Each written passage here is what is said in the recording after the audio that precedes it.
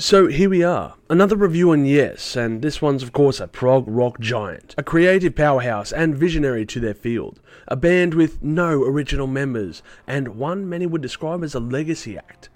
Damn it, this is going to be a bad review, isn't it? Or is there perhaps a shimmer to this record? Let's check it out. Hi people and hello my Chili Con Carnage crew, it's Chili here for a 5-minute review on the Yes album, Mirror to the Sky.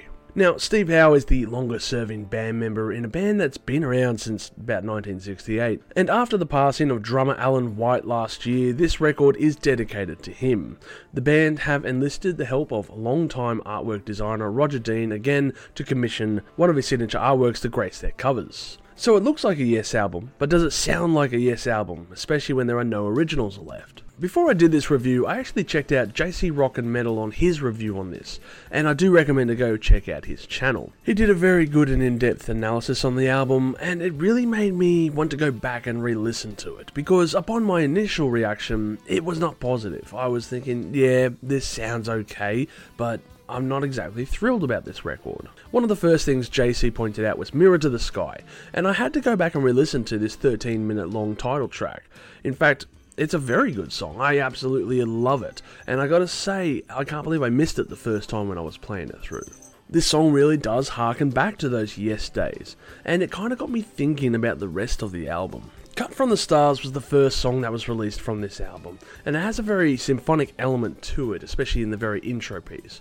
It's the first track also from the record, so it kind of sets the mood for what will be becoming on this. The single is a decent effort by the band. I'm not overly impressed, and I still am thinking, yeah, it's an okay song, but it's just nothing I've really grown fond of over these listens. The next track, however, All Connected, is a song that I really did enjoy.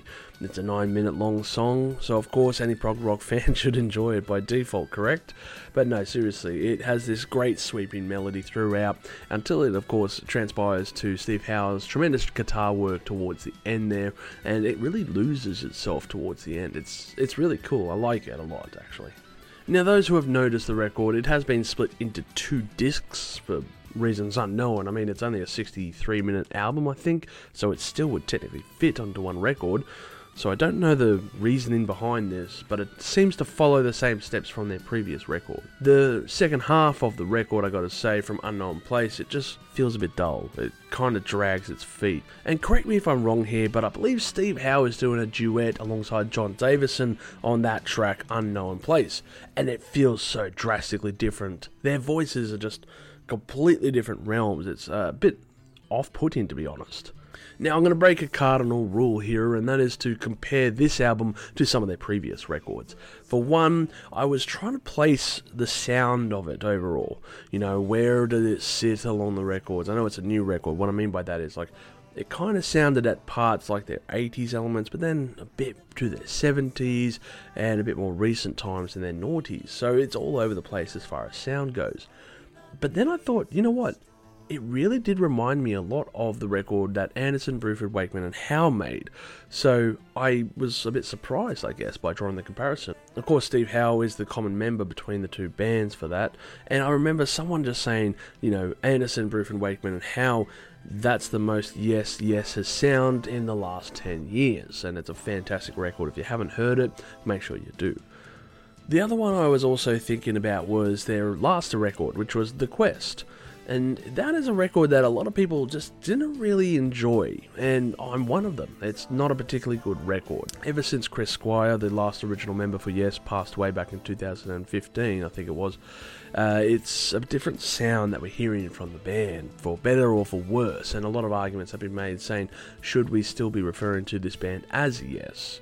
I mean, Steve Howe is one of the longest serving members, but he hasn't been a continuous member for, forever, I should say. And now with longtime drummer Alan White's passing, it just does seem like a band full of members who, while very talented, it's not exactly the Yes band, is it? Steve Howe is the only original member. But back to The Quest here, and it got me thinking about it, because, again, it's not a record I fondly remember from them.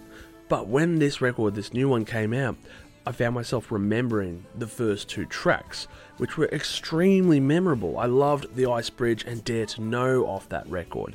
It's still stuck in my head, and it kind of thought to me, like, this is a record that took some time to, I guess, listen to and acknowledge and fully understand and enjoy.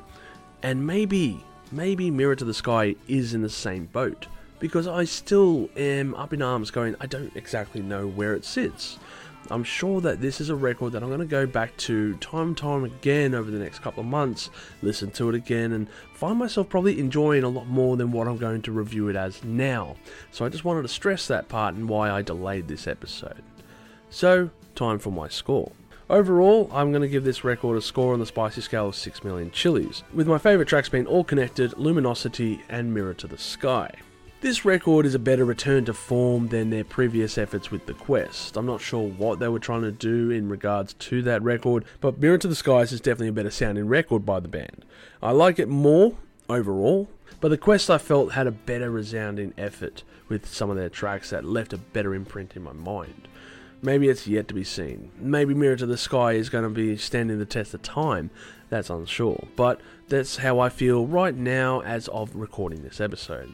Thank you for checking out this episode of Live Listen Erased. Make sure to do the socials, leave a like if you can, subscribe, and as always, you have a great day and stay spicy. Thank you for tuning in to this episode of Live Listen Erased. And if you have enjoyed this episode, make sure you share it with all your friends. Don't forget to subscribe to our Chili Con Carnage crew so you can get notified for all the future videos that we put out, as we put out videos every Friday. Also, we are on Discord, Facebook, Instagram, and Twitter over at Live Listen Erased, so make sure to tune in over there. And don't forget to like this video so that our manager can stay very happy.